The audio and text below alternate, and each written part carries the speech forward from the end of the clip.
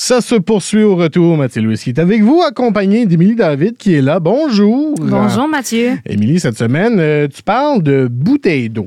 Ben c'est ça, Mathieu. Ma chronique, elle commence maintenant. Depuis le début des temps, les gens ont bu de l'eau. Avec cette accroche fantastique, puis ça commence mon segment de même. Mathieu, tu dirais-tu un grand buveur d'eau? Ah oui. Un grand buveur d'eau, oui. Oui. Je suis pied 2 déjà, c'est assez grand, là. OK. Mais, ouais. OK, moi, je te dirais que moi et ma bouteille d'eau, on est comme ça. Okay? Ah oui? Moi, je l'ai toujours avec moi, mais c'était plutôt le cas, mais on revient à ça avant. OK? Il y a quelque chose qui est arrivé à ma bouteille d'eau. On y revient plus tard. C'est pas ça mon segment. J'y reviens à la fin. Gardez, restez là. Parfait. Maintenant, là, j'ai remarqué ça dans mes classes, tu vois presque plus de bouteilles d'eau que de téléphones cellulaires, qui est quand même assez flagrant à dire. Tout le monde a une grosse bouteille d'eau quand même gros comme un seau. Je sais pas, Ah oui, ça. c'est une bizarre de mode, là. C'est une bizarre de mode. On y revient plus tard sur les modes. On y revient plus tard pour toutes. Mais je me suis demandé, est-ce que ça a toujours existé? Est-ce que ça a toujours été de même? Les gens avaient-ils toujours des grandes bouteilles d'eau?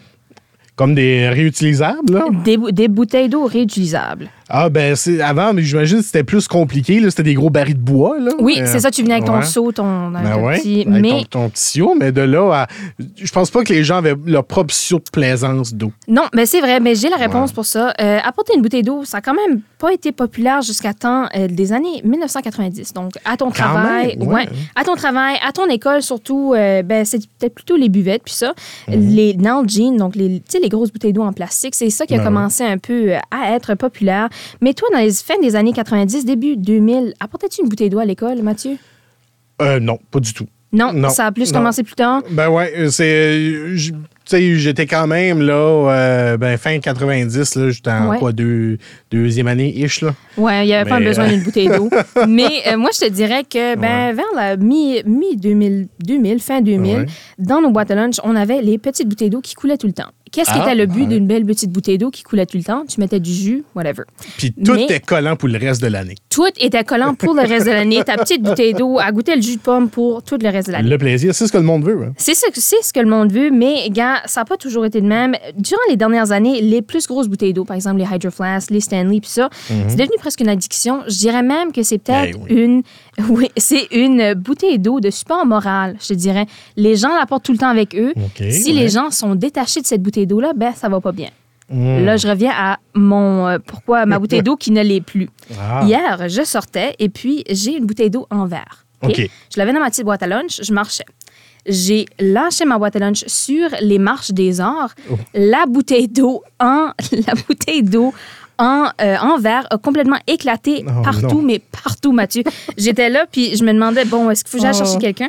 Je commence à ramasser les petits morceaux de verre, je le mets là-dedans. Il y a des gens qui passent. Anyways, c'est comme si quand la bouteille d'eau m'avait tombé dessus, c'est comme si mon cœur avait détruit. Je te dirais que c'était difficile aujourd'hui sans bouteille d'eau, mais je suis comme un peu à la recherche d'une nouvelle bouteille d'eau. Je vais peut-être aller vers les Stanley puis ça, mais ça me tente pas de payer 70 $. 70 $, mais c'est résistant au feu. C'est résistant au feu. Puis on en avait parlé à notre émission quand que ça avait été vraiment la manie un peu de tout ça. Des gens même se demandent maintenant, la poignée s'arrache des Stanley. Pour de vrai? Oui, la poignée s'arrache. Puis les gens demandent, Stanley, m'achetez-vous une nouvelle voiture maintenant? Parce que la poignée s'arrache. Mais bien, cette addiction avec les bouteilles d'eau, c'est pas la fin, c'est sûr. Mais je voulais juste te partager un peu comment ça avait commencé. C'est pas un énorme segment, mais c'est une petite chronique pour mon amour et puis mon attachement personnel à ma bouteille d'eau qui ne l'est plus. Ça va étancher votre soif de connaissance. Étancher votre soif de connaissance. J'aurais bien espéré ça aurait été plus long, mais les gens ne semblaient pas apporter un seau dans leur salle de classe depuis bien longtemps. Mais je te dirais que c'est ça. C'est ça. C'est ça mon segment aujourd'hui, Mathieu. Je sais que tu viens de perdre une bouteille d'eau, là. Mon être cher, ton être cher, puis là, c'est triste, là. Il y aura un GoFundMe, bien sûr, là, sur la page de Tragique pour ça. Là. Mais es-tu du genre de personne à avoir plusieurs bouteilles d'eau?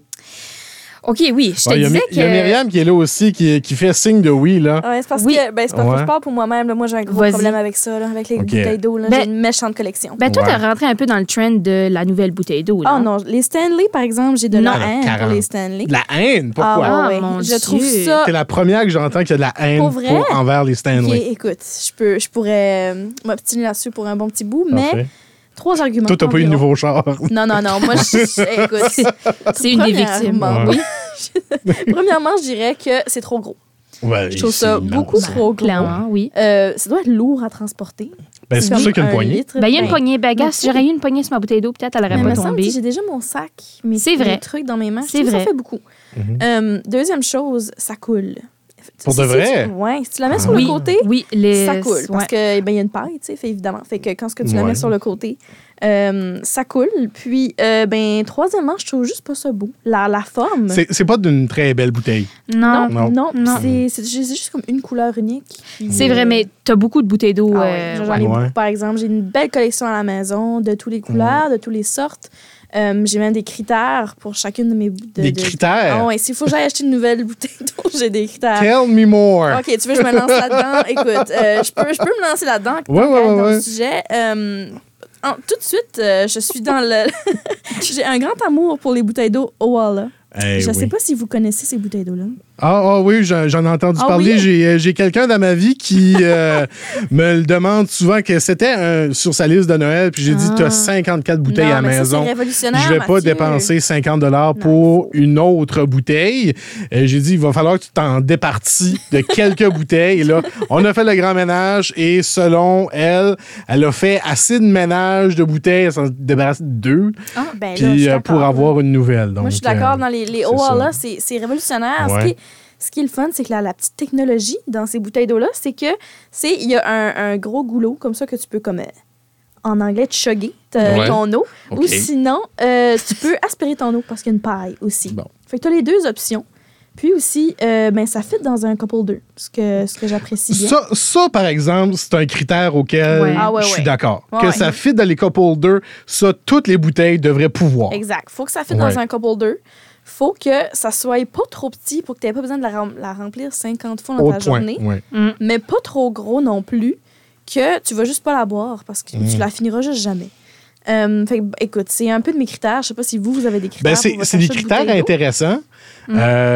Remplir plusieurs fois. C'est pour ça que j'aime pas les petits verres aussi. Non, c'est ça. Comme juste des petits verres à jus d'enfant, là, c'est une demi-gorgée d'eau. Là. Je veux pas passer mon temps là, à les remplir, mais je pense que la grosseur par rapport à ta soif puis tes habitudes de boire est important. Pouvoir le ranger, c'est cool. Mais parce que là, justement, là, ma blonde nous écoute. Et texte en même temps pour simplement dire je te jure que c'est ma chronique préférée, 100% d'accord avec les filles. Oh voilà! Non, mais j'adore. Donc c'est ça. Ben, donc écoute, si jamais vous pouvez me convaitre de lui acheter une Owala, je pense qu'elle serait contente, mais la bataille n'est pas gagnée d'avance. Mathieu, la Saint-Valentin arrive là. Oui. Je pense que c'est le temps là, pour un petit cadeau. Là. Oui, une Owala en chocolat. Ben oui. C'est parfait.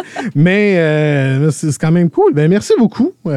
Et si jamais là, vous avez soif, il y a bouteille d'eau pour tous, en espérant que, Emilie, tu vas pouvoir là, remplacer la bouteille d'eau brisée. Puis j'espère que tu t'es pas coupé et ou que tu n'avais pas de vite bizarre. Non, je sais pas qu'est-ce qui se passait, mais ça a dû être dans le vif du moment. J'étais trop sur l'adrénaline, j'ai tout ramassé. Ben oui. Pas de problème là-dessus. Arriver chez toi avec un sac de vitres. Non, mais sérieux. Mais non, ça fait c'est dur, mais gars, je m'en remettrai un jour. Là, c'est correct. Ben, merci beaucoup. Puis à la semaine prochaine. Oui. Il était une fois